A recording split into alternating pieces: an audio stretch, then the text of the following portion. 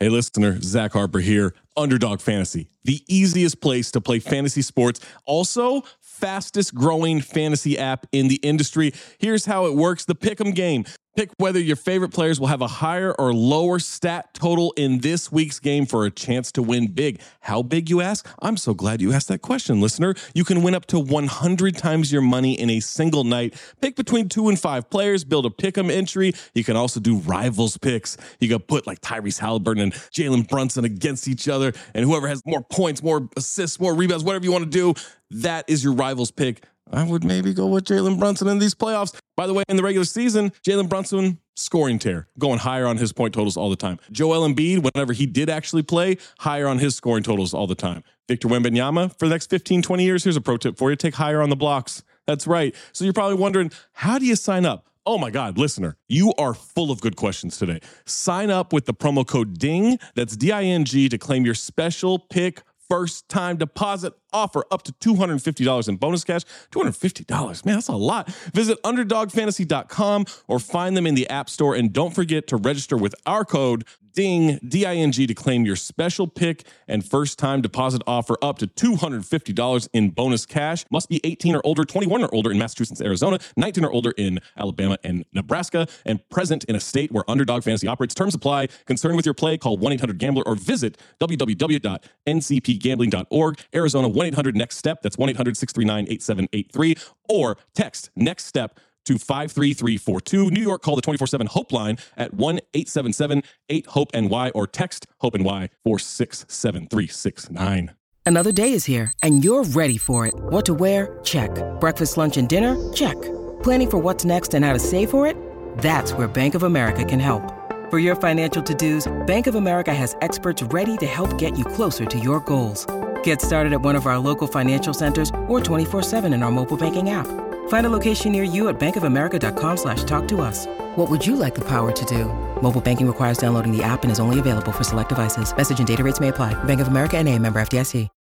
When you need mealtime inspiration, it's worth shopping Kroger, where you'll find over 30,000 mouth-watering choices that excite your inner foodie. And no matter what tasty choice you make, you'll enjoy our everyday low prices, plus extra ways to save, like digital coupons worth over $600 each week. You can also save up to $1 off per gallon at the pump with fuel points. More savings and more inspiring flavors make shopping Kroger worth it every time. Kroger, fresh for everyone. Fuel restrictions apply. Look, Bumble knows you're exhausted by dating. All the, must not take yourself too seriously, and 6'1" since that matters, and what do I even say other than, hey? Well, that's why they're introducing an all-new Bumble, with exciting features to make compatibility easier, starting the chat better, and dating safer. They've changed, so you don't have to. Download the new Bumble now.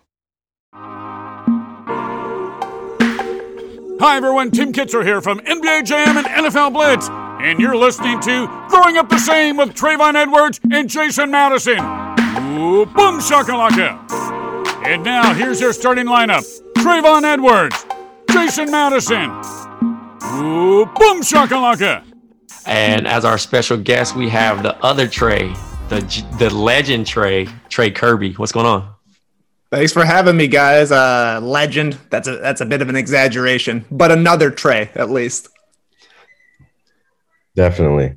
Trey Kirby is a Canadian podcaster and one of the co-hosts of the No Dunks podcast on The Athletic. And now it's time for the one or the two with Jay Skills. Podcast or broadcast? Ooh, it's tough. I love the podcast. I'll be honest.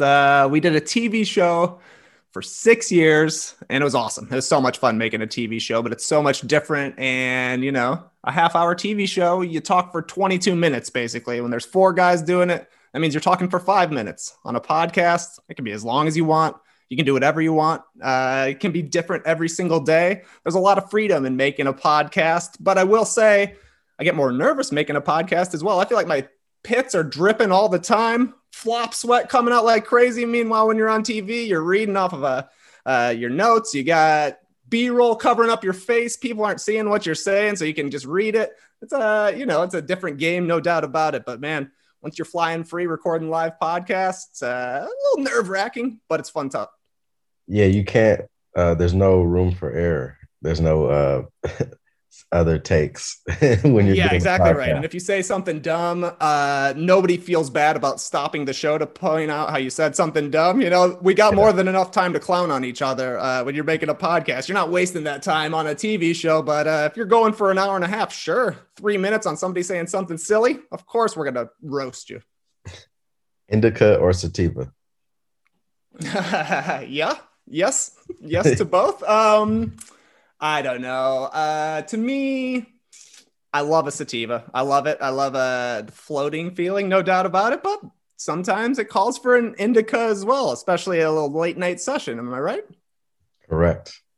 Bill Walton or Marv Albert? Oh, Bill Walton, for sure. That's one of the guys to me that, you know, I talked to my dad, and he's been a basketball fan since the 1970s or whatever. And that's one of the guys that I wish I had actually got to see and play at their peak, because now we've got Jokic whipping the ball around, you know, averaging close to 10 assists a game. There was a time where it looked like he might lead the league in assists. And obviously he's getting compared to Bill Walton as some of the greatest passing big men of all time. But there's not a whole bunch of Bill Walton footage out there on YouTube.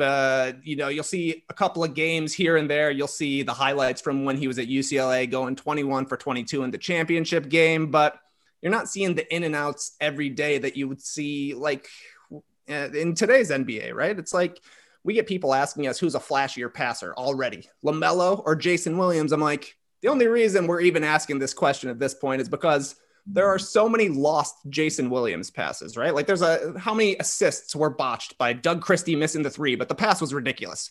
Nowadays, we see every single LaMelo assist that's out there, every single fancy pass LaMelo throws. It's the same with Bill Walton to me. I'm sure he was throwing wicked passes like Jokic back in the day, but we don't see him quite as much. That's a guy I would love to know how he's able to be still revered as one of the all-time greats when he went through so many injury problems during his career. He had a couple of incredible seasons. He won an MVP only playing 50 or 60 games, and they said he was still the best player in the league that year. So yeah, I would love to see how he had that impact as a guy who seemed to be like a great team center. I would have loved to have been around to see the way he was getting things done. For sure. The Doug Christie reference took me back because me and my dad used to clown Doug Christie for his wife, Jackie, used to always never let him be interviewed by a female reporter. And there was one time, and she was literally standing right next to him. I check everything to make sure everything is right. Yeah, you got to make sure. If you look and it looks empty, that means he's done something while I was gone to himself. He wouldn't do it with anyone else. But if it looks if they're not heavy, they have to be full. They're balls. Save it for the pod. Doug Christie is coming on the pod. Oh, God.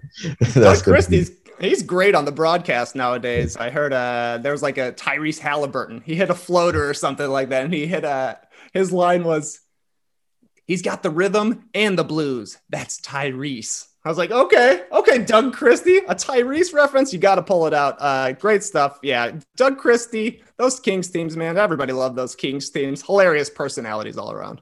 For sure. Speaking of hilarious personalities, Chris Farley or Chris Rock? Oh man. I don't know.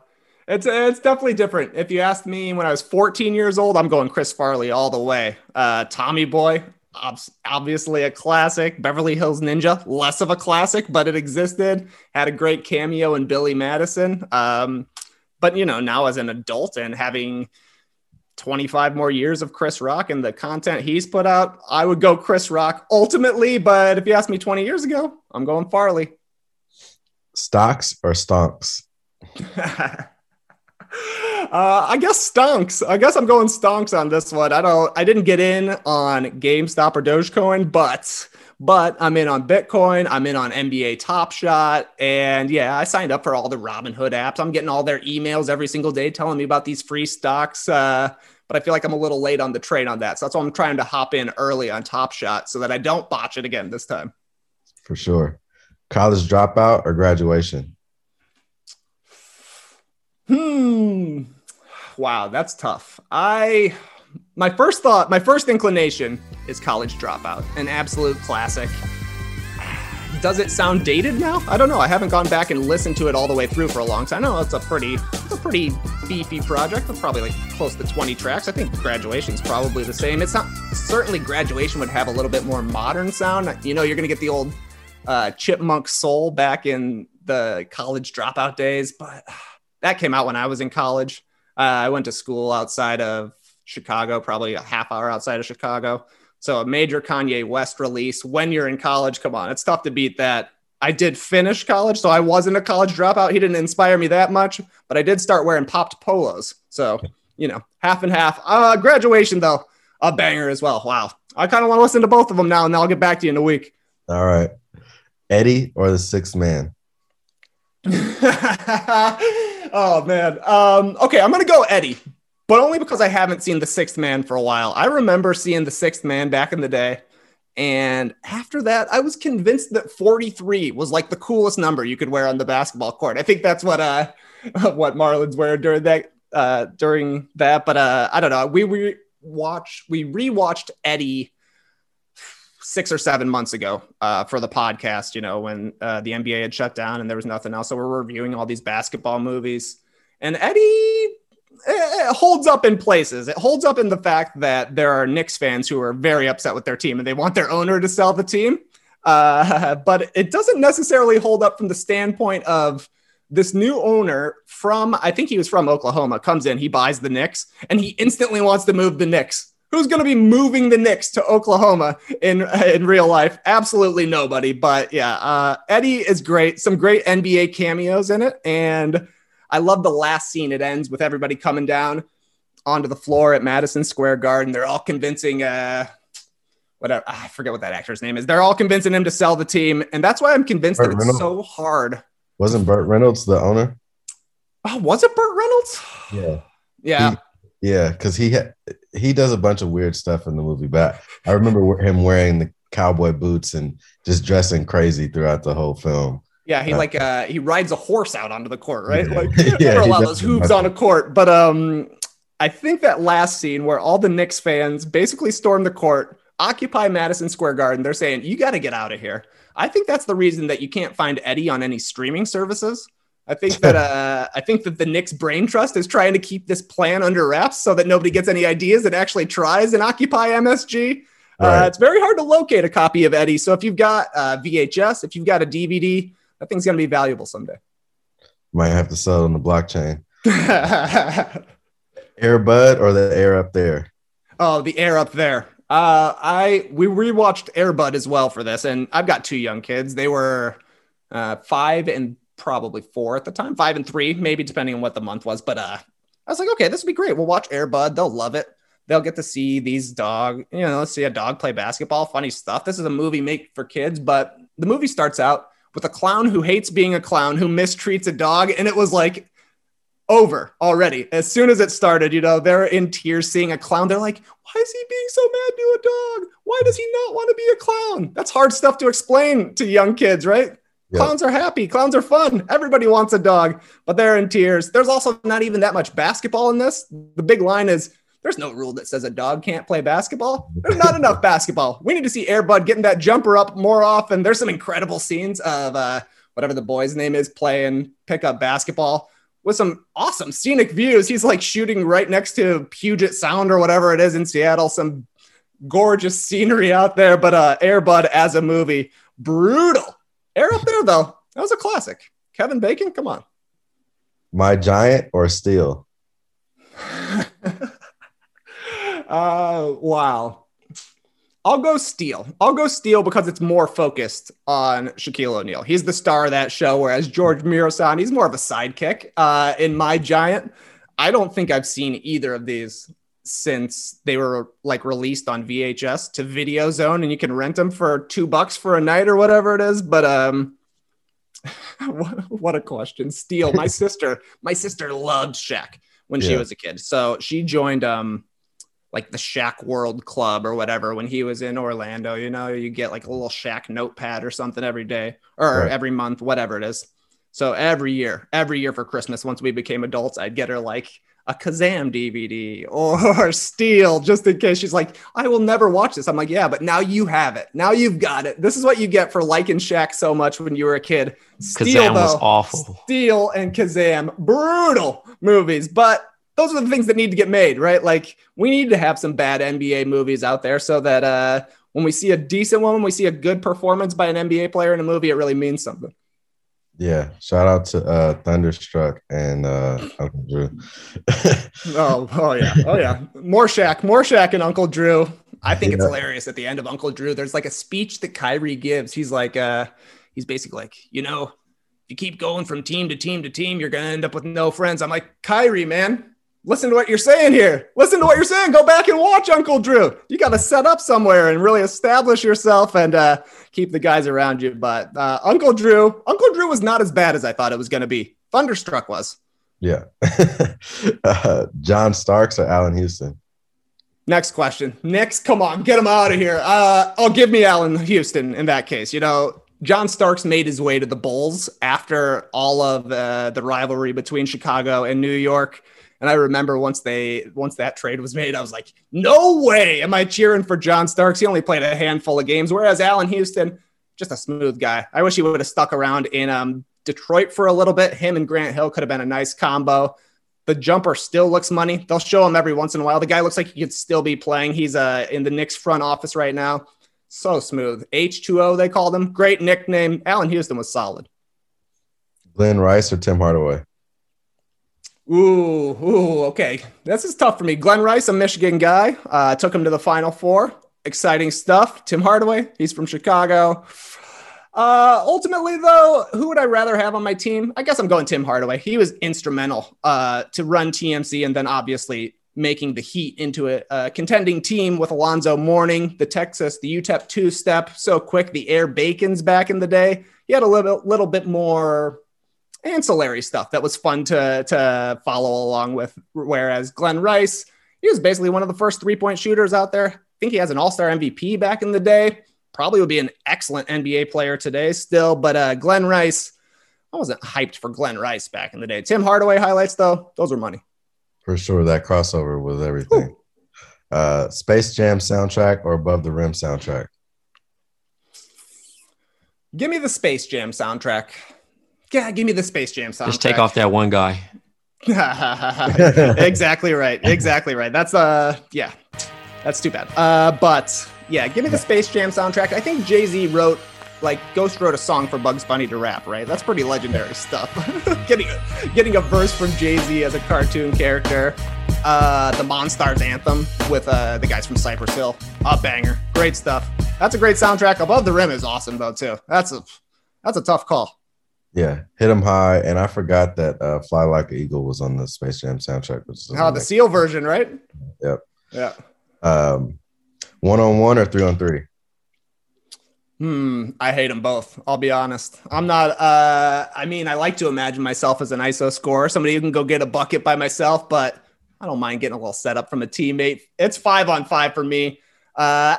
Outside of that, I guess I would probably go 1-on-1. It's fun honing your game against somebody, but 3-on-3 can be tough because there are a lot of plays that can involve two guys, a little pick and roll, a little two-man game, the give and go. But that third guy's always just hanging out there, spacing the court. I guess you're just spreading the court so that there's some room to interact down low. But the all-time worst for me is 4-on-4. I hate when you're playing 5-on-5 for a long time. You've been playing for 2 hours. It's the end of the night. Some guys want to keep going. Some guys got to get home. So let's go one more. Let's go one more 4s. Always the worst game of the night. Brutal.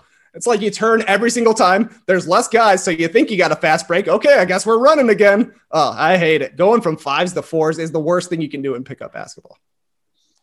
Marvin Gaye's national anthem or Whitney Houston's?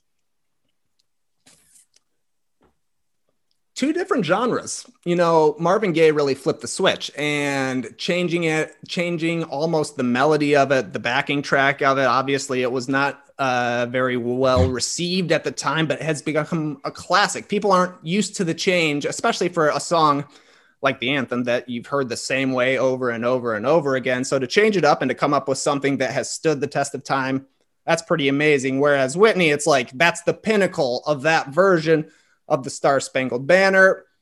I guess give me Marvin Gaye. I like something unique like that. For sure. And One mixtape or YouTube highlight reel? Oh, the And One mixtape. The And One mixtape tour and the videos back in the day where you actually had to go to a store and get something to actually get this to your house, pop it in.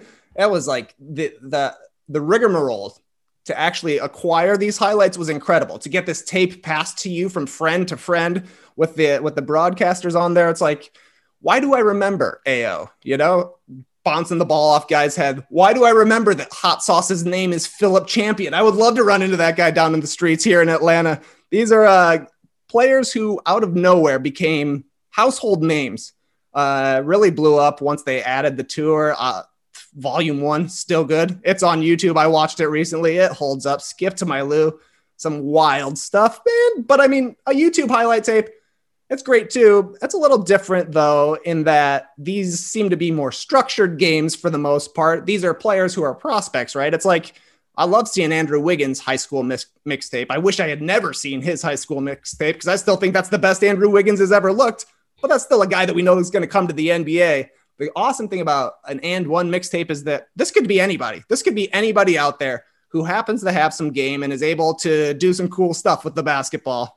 You know, maybe in the future they'll run it back, sort of. I don't know that we have the same pickup fervor these days, but maybe that's because they're not dropping And One mixtapes. Bring back the Tai Chi and bring back the mixtapes.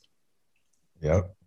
High school hoops or college hoops? High school hoops for sure for me, just because I don't know. I just can't follow college basketball really with doing NBA work because I'm in the mix for the NBA every single night. So for me, seeing these high school players that I don't really have to know about for a couple of years is exciting. I've also got some buddies back home who are high school basketball coaches. So, you know, I'll get a little bit of 411 here. I knew who Taylor Horton Tucker was a couple of years before he actually made it to the NBA. My buddy was trying to recruit him to Lane Tech High School. It never came through, but he said he's a nice guy. So I love it. I love seeing high school basketball. I love seeing the weird stats they'll put up. DeJuan Wagner scoring 100 in a game. Some other guy had 101 the same night. Put it on Hoops TV. I don't know. Yeah, high school basketball, weird stuff. You'll see some completely unique players, some totally different strategies, and just wild stuff that wouldn't fly at the next level. For sure. I love high school hoops. The Tipping Point or the Four Agreements? I haven't read the Four Agreements only because I haven't been able to acquire it from the library. I read the Tipping Point back in the day, but I do like what the Four Agreements are. I don't have them in my head right now. I've got them written down somewhere because I'm like, I got to read this book. So you tell me which is better. I like the Tipping Point, but the Four Agreements is it's more of like a baseline of just information that you should be carrying with you throughout your day, you know. But the Tipping Point, Malcolm Gladwell is my favorite author. So, you know, I feel like he has the most like simple, basic way to explain how life works on a lot of different levels in his like writing. And for people who want to be like entrepreneurs or, you know, just create anything in the world, like it gives you an understanding of like how to kind of cut through whatever is going on in the world at that time in order to get your thing out, you know? Yeah, I think he does a great job of making complex topics pretty easy to understand. And I mean, the Tipping Point, especially, I think it was important for me just learning to trust your instincts. I think that's such a huge thing that you get from that book is that a lot of times your gut feeling is going to be right. Yep. Fahrenheit 451 or To Kill a Mockingbird? Tough call. I guess To Kill a Mockingbird. I don't know. I think I like that one better back in the day, but I haven't revisited either recently. Right. Goosebumps or Animorphs? Goosebumps. Definitely Goosebumps. Animorphs came a little bit after my time, but R.L. Stine back in the day, great stuff. Yeah. Miss Doubtfire or Big Mama's House? Well, okay. For me, it's Mrs. Doubtfire, but not really for anything to do with the movies between the two of them. One of the co-hosts on my podcast, No Dunks, Lee Ellis, is obsessed with Mrs. Doubtfire. Like, I don't think I saw Mrs. Doubtfire or Mrs. Doubtfire related humor more than 2 times back in the 90s. Same with Big Mama's House. You know, it was a successful movie as well. Saw it as well, but they both kind of passed out of my consciousness. Hey, here's movies where men dress up as the old women. Okay, these are both movies. But now Lee is obsessed with Mrs. Doubtfire. This guy watches it on every single plane ride he goes to. So I have seen so many Mrs. Doubtfire scenes and heard so much about Mrs. Doubtfire. I'm like, this is not that huge of a movie. I think this is only huge for you, but it's worn off on me. I'm a Mrs. Doubtfire fan now. It's hard to see somebody with, you know, shaving cream on their face and not come out with a hello, a classic line. But I guess it's a close call. But I don't know, when a grown 40-year-old man is obsessed with Mrs. Doubtfire, it's going to leave an impact on you. Chucky Atkins or Chuck Person? Oh, the Rifleman for sure. If you get a nickname like that, if you're one of the great shooters of all time, to the point where you're nicknamed after being a marksman, it's got to be Chuck Person. Chucky Atkins, what's his biggest claim to fame? I don't know if it's him or Chucky Brown that's played on like 1 million teams. Maybe both of them. But Chuck Person, that guy was money. That guy was like, he could go toe-to-toe with Larry Bird shooting back in the day. Pretty impressive. Semi-pro or like Mike? Okay, semi-pro, I liked. We rewatched this as well. I liked it when it came out. I liked Andre 3000, and I loved the backstory of the world's first alley-oop. Hilarious scene. But rewatching this back, I'm like, I know it's the point of the character, but Will Ferrell is just such a dickhead in that movie. He's like brutal. Like, this guy would be terrible to be around, and I don't know. That matters more to me now as a 36-year-old than it did as a 26-year-old. Whereas, like Mike, for whatever reason, when I went on my honeymoon with my wife, that was the movie they kept showing. I saw Like Mike so many times on my honeymoon. That's always going to be a special movie to me, just because of how I've seen it. I think that was the only time I've seen it, but more than once. A great Dirk cameo in that one as well. There's some great NBA stuff in that. So that one's got to be a tie. Celtic Pride or Teen Wolf? Teen Wolf. A wolf man playing basketball, but it all comes down to a free throw at the end with the guy who fouled him standing underneath the basketball hoop, just staring him down. I think they should allow that in the NBA. If you're the guy who fouled somebody at the end of a game, at least you get to stand underneath the hoop and try and intimidate them while they're shooting it, not just along the lanes, right underneath the basket. Wouldn't fly today, but very weird. That's a very weird movie. Yeah. But I liked it. We rewatched that one as well. That's good. Mac or PC? I'm a Mac guy just because it's easy and because it relates to my phone. It is the main thing. But I mean, I grew up with PCs, switched to Mac when I started doing media stuff, which seems to happen quite a bit. And I've stuck with it since. Canada or America? I love them both. I miss my friends in Canada, no doubt about it. Miss my family back in Chicago as well. But I don't know. It's too tough to call right now in 2021. Supersonics or Bullets? Ooh, Supersonics. I got to go Supersonics on this one. That's the team that needs to come back. I understand at least the impetus behind switching the name from Bullets to Wizards. It seems like forever ago that happened already, but at least they still exist. You know, you still see the Wizards uniforms now look more like Bullets uniforms. Obviously, every once in a while, they'll bring back the actual striped uniforms, which look baller, but the Sonics just straight up don't exist despite having an incredible history in a huge basketball city. So bring them back. Led Zeppelin or the Beatles? The Beatles. Everybody goes through a Led Zeppelin phase, it feels like, and that I definitely did during college. Real tight pants, real long hair. Not too different than now, but my pants are baggier, I suppose.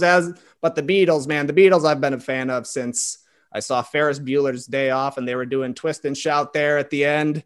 Or I guess it's kind of in the middle, but that's when I really first found out about the Beatles, and they've kind of been my favorite band ever since. Sublime or Nirvana? Huh. That's a good question.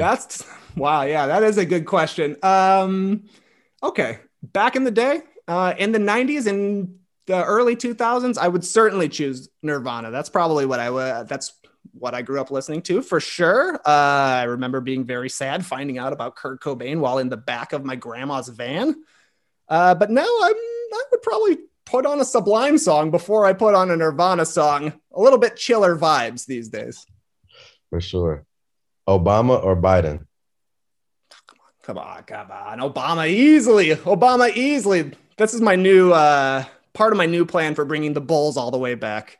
They look better this year. They've improved. They're in all these games, but it's still a question of, this is one of the biggest markets in all of basketball, in the entire NBA. Chicago, it's huge, but they cannot lure a free agent. They can't get anybody. Even back in the day, they were excited to get Carlos Boozer after striking out on Amari Stoudemire, after striking out on Chris Bosh, after striking out on Dwayne Wade, after striking out on LeBron James. Hire Obama. Have him recruit some free agents for the Chicago Bulls. They'll be back instantly. Man, that's a great idea. Dunks or three-pointers? Dunks. I know I work for a podcast called No Dunks. That's still the best shot in basketball. Wins start at the rim. That's why the best and most important defenders are big guys, because they stand by the basket. There's nothing easier than a dunk. A fast break one looks awesome. I love the artistry. Dunking on somebody looks incredible. A show of strength. But that's the easiest 2 points in basketball is a slam dunk. That's where it starts, and that's always going to be where it starts. It's always going to be most important to score in the lane. Trae Young or Trey Edwards?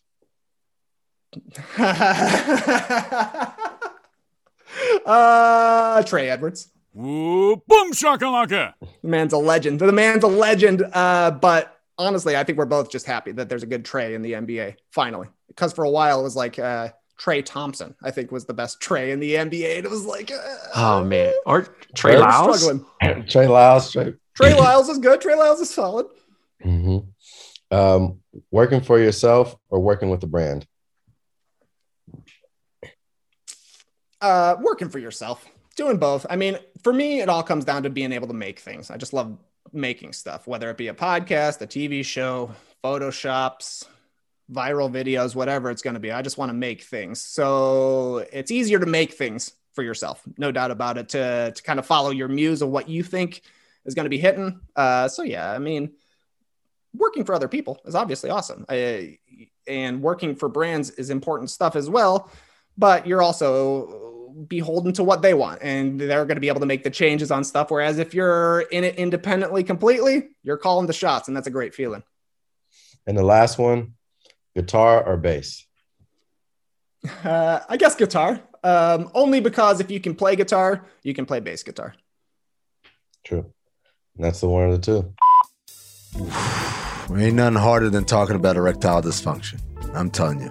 Isn't it ironic that the word hard describes the conversation about not being able to get hard? Usually we brush it off or blame ourselves, saying things like, I lost me mojo. Or we avoid it altogether, excuses like, I had a long day at work, or sorry, honey, I'm just not feeling it. But when I was a kid in the movies, they would say, I have a headache. That was how they say they couldn't or did not want to have sexual relations that night by saying they had a headache. You don't need to do that. And listen to me. You do not need to do that. Because with Roman, it is easy to talk about. With a real healthcare professional who can prescribe real medication, it's simple, safe, and totally discreet. Check it out. With Roman, you get a free online evaluation and ongoing care for ED, all from the comfort and privacy of your own home. A healthcare professional will work with you to find the best treatment plan. If medication is appropriate, Roman will ship it to you with free 2-day shipping. The whole process is straightforward. It's simple. It's discreet. You don't have to worry about going to some weird office and seeing all the other people there who are waiting for God knows what. You could do it all from your home. It's real simple. Just go to GetRoman.com/BOM and complete an online visit. Erectile dysfunction used to be tough to tackle, but now there's Roman. Complete an online visit today to connect with a healthcare professional and take care of it. Go to GetRoman.com/BOM today. If approved, you'll get $15 off, 15% off your first order of ED treatment. That's GetRoman.com/BOM, GetRoman.com/BOM. Trey, so I'm going to jump right into this. Now, there's a photo floating around with you with cornrows. Please tell us about this. Yeah, the year was probably 2000. NSYNC and Justin Timberlake were on top of the world. Allen Iverson was on top of the world. Rasheed Wallace there with the Blazers, rocking the headband with the cornrows. I had them twice, I think. I had straight back at the start of the basketball season. I had some zigzags a little further into the year. The kind of thing where I wasn't educated enough about the history to be wearing them, to be quite honest with you. There's no way I would today, but, back when I was 17 years old, I thought it was a great idea. Who was your braider at that time? I went to one salon to get them done at a mall in Aurora, Illinois. And then another one, just one of my friends from school. Because the first time I had them done, it would have been at the beginning of the basketball season, like November or something like that. So I hadn't cut my hair for a while. It was a little bit long, but I needed somebody who knew what they were doing to be able to braid my hair when it was that short. By the end of the school year, by the end of the basketball season, my hair was pretty long. So almost anybody could braid it. Yeah, great times. Great times getting your hair braided. Weird call by me. No doubt about it. Did you get clowned? No. I won best hair in high school. I was kind of the funky guy just in general. I showed up to school wearing a matching and one tracksuit on the very first day, tearaway orange pants. For me to have something different than everybody else in the school was not surprising. When I think about that fit sounds amazing, by the way. But also, tell me about this potato launcher you made. Yeah, I grew up in a small town. I grew up like 45 minutes outside of Chicago. The town is called Plano, Illinois. What we are most famous for is if you have a tackle box, it's probably a Plano molding tackle box. They also make caboodles, so it's a country kind of town. The other thing we're known for is it's now Smallville. Like in the Superman world, my hometown is Smallville. So that tells you what it's like. It's a Smallville. Ergo, you had to make your own fun during the summers. We'd have a lot of long days. I played football. We'd have practice. We'd go lift in the morning. We'd have practice in the morning, have a huge chunk of time off before we had to be back for the evening. So what are we going to do? Stupid country boy stuff, like get a whole bunch of PVC pipes, glue them together, solder them together, whatever you're going to be doing. You add like a grill igniter, those little buttons like just shoots a spark. And then you fill the chamber, the PVC chamber, you fill it with hairspray, get a ton of it in there, shove a potato in it, you press the igniter, it launches the potato as far as you can go. It's a great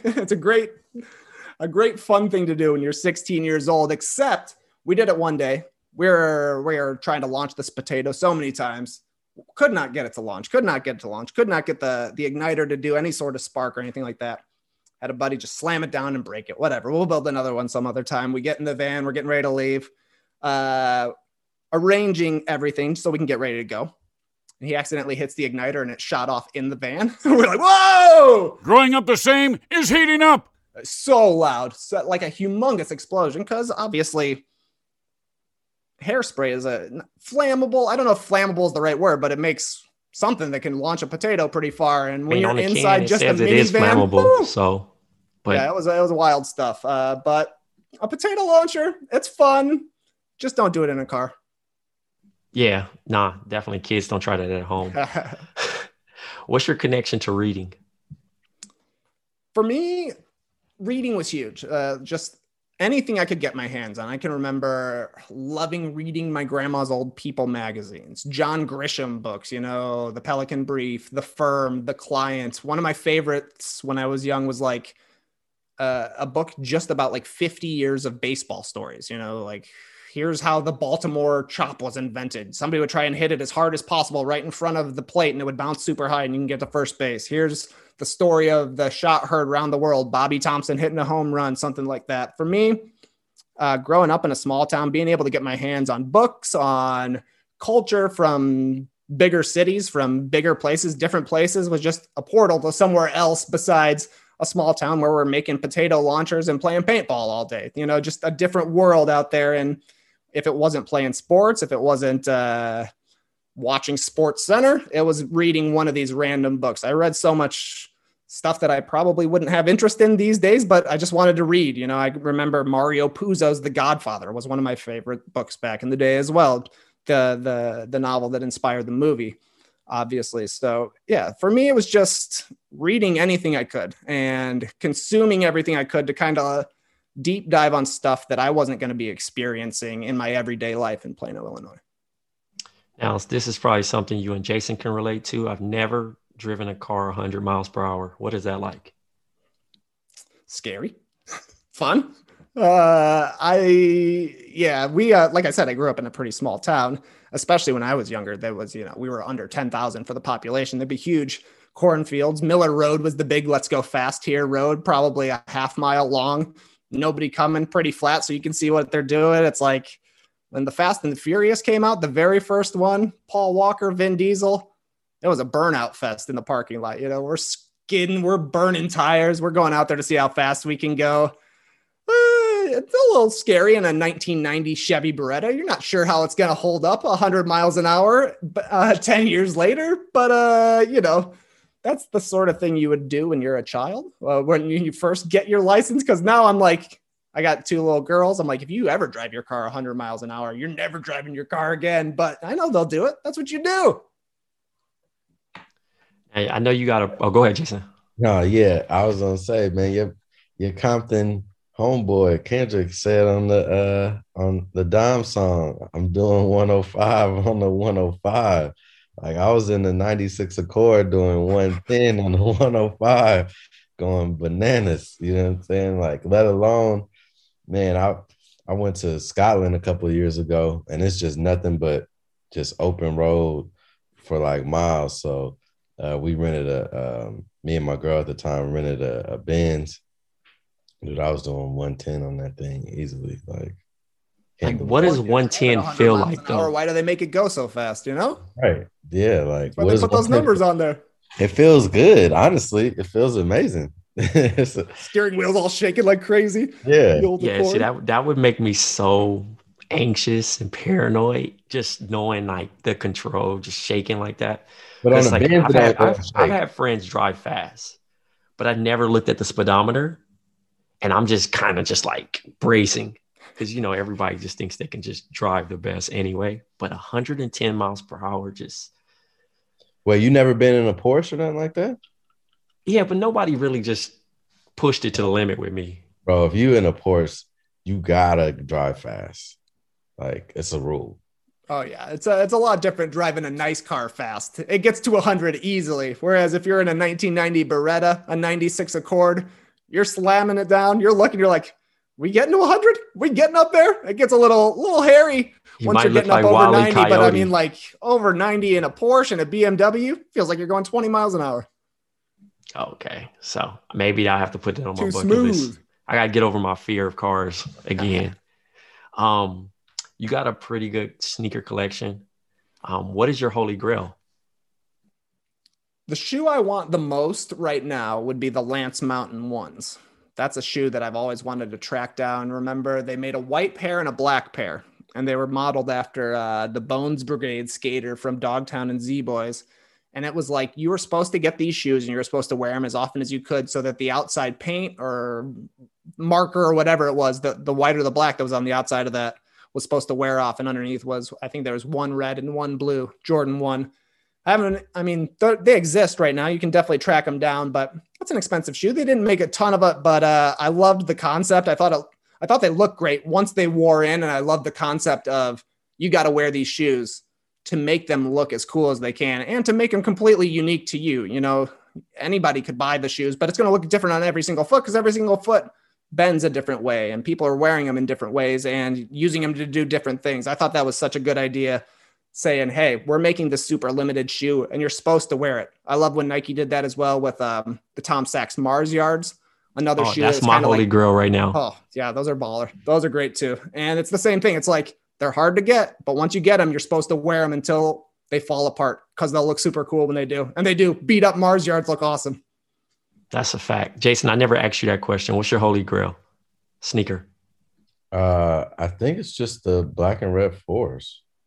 Really? Yeah, those have been my favorite shoes forever. And I don't even, to be honest with you, I don't think I bought more than one pair in my life. I think I bought them when they were retroed in like the mid to late 2000s, but they came out like 2 or 3 other times and I didn't end up getting them. Those in the black and white 11s, which was like that. I remember I was in 4th grade. I had those shoes, and I was like literally the coolest. I went to Marcus Garvey, so it was like kind of like a nerdy school or whatever, but I was literally the coolest kid in school of all time for coming to school like the day those came out. And then they were retroed, and when we were in 8th grade, that's when they came out with the blue and white ones, the snakeskin 11s, and the red and white ones too. And then they had the pink and white ones for the girls at the same time too. They came out with a bunch of 11s that year, but the black and white original Jordan 11s are my 1A to the black and red 4s. That was the first shoe I ever pulled strings for to get, was the Concord 11s. They came out they must have came out like 2000 October and November, right before the basketball season was dropping. Yep. So I was like, I got to get to Foot Locker early. I got to talk to these people. I still have my pair, the 2011s. I'll keep those forever. They're in terrible condition. I wore them all my senior year, but a gorgeous shoe. I remember even being sad in 96. My mom's like, all right, you can have a pair of shoes. You can have a pair of basketball shoes. You want the Jordans? You want the Grant Hill 2s? Pick the Grant Hill 2s. Grant Hill 2 was a great shoe. I mean, the Grant Hill 2s was a great shoe. That was great. And, MJ had taken a couple of years off. He was coming back. We don't know what's going to happen, but, oh, what a regret. I was very thankful when they dropped him again 4 years later. I'm like, I'm not doing this again. You're not going to be seeing me in the Grant Hill 6s. Yo, 96 was such a disloyal year. I mean, 94, 95, because you're just trying to figure out if you wanted to roll with Penny or Grant Hill. And they were just both rocking, but you're like a Bulls fan and you're like, oh, Mike's back. All right, bye, guys. Yep, see ya. Yeah, it's so crazy because I remember that. I was rolling with Penny, it's a question that we ask all our guests. What advice would you give 18-year-old Trey? My advice to myself as a kid going into college would be, you're not going to use your health science degree. That would be my main bit of advice. You're going to college. You want to be a doctor. It's not going to happen. My junior year, I started contemplating whether I needed to transfer schools to a more creative arts sort of school, because I went to a science school. Like I said, I wanted to be a doctor back in the day, but I was 3 years in. I'm not going to change everything up. And I worked in the medical field afterwards. I was working at a hospital all through college, and I mean, I'm still interested in science and health and all of the things that go along with that. But obviously, I make my money talking about basketball right now. So the advice I would have to myself going into college would be something along the lines of, the most important things you're going to learn here are communicating with people, how to make things, and how to write, because that's really, to me, the most valuable stuff I learned was like how to actually make an argument and how to write a paper and how to create things and how to network with people and befriend stuff. It's like I got an education in health and in science. I know a lot about anatomy these days, but the more important stuff that I found was how to be a person and how to be an adult. And I think that's really what you learn in college, is how to be an adult, how to live by yourself, how to not be with your parents all the time, or how to be living at home again. So the non-school lessons I thought were more important for me. Sweet, man. Thank you so much, Trey, for joining us, man. This has been a pleasure. Definitely love when, Jason does the one or the twos, because he gets some interesting answers every time. Yeah, and I think that you gave, outside of Waz, who we had on previously, you gave some good answers. I appreciate it. Thanks, y'all, for having me on. It took us a while to actually make it happen, but I think it was worth the wait. For sure, 100%. Growing up the same wins the game.